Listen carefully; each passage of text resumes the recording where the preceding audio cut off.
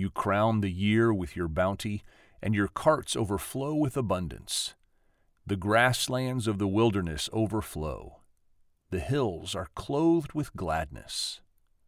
Psalm 65, verses 11 and 13. When I put the Lord is my strength together, I would try to find a picture that would somehow relate to the passage, in this case, Psalm 55.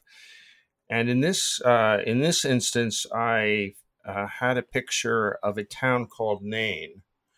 And Chuck, you and I were on a wonderful trip to Israel back in 2012. And after we had visited Nazareth, we bussed down and stopped at the roadside outside of this town far away, which is pictured in the book. And it's a town that has existed since Scripture. It's in Scripture. It's in Luke. I believe it's in Luke 6, where Jesus raises a child or a young man from death. He goes into the town and he performs a miracle there. And what's so extraordinary was this was kind of in the late afternoon, and we were looking across this field. We didn't actually go into the town that day, but it was bringing together Scripture and the life we live right now, and it was extraordinary. It was an extraordinary moment. I'm sure you remember it well, as I do. Yeah, it's even goes a step further than that. I'm sure you remember we're standing on that hill, and Brian Woodbin points off to the distant hills beyond Nain, and you can see a tell or a bump in the ground, which were cities that Elijah and Elisha had done miracles in.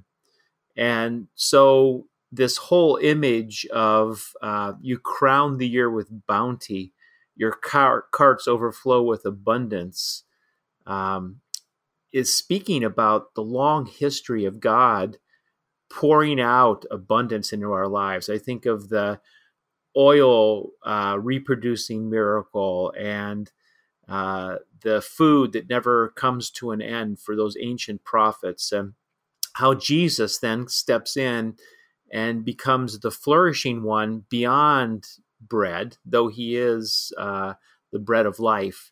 And he releases life in this young man and gives him back to his mother. I mean, all of the images and the pictures are just amazing. And this photo that you grabbed really does tie it to our contemporary reality. Yes. What I'm kind of awed by is the fact that oftentimes in my old days, the Bible was apart from experience. It was sort of a story, but I wasn't really in it. But while we're not in the drama of the story of Jesus or the Old Testament prophets, here we are standing on ground, and it's revealed right before us physically, and it sort of brings to life the Scriptures themselves in a way that actually you can't replicate just by reading the Bible. Yeah, it really does. And I love the title that you've put upon your description, abundance, because that's what we feel when we really see our lives in the flow of God. Even when our circumstances are bleak around us, there's this feeling of flourishing and abundance in our life.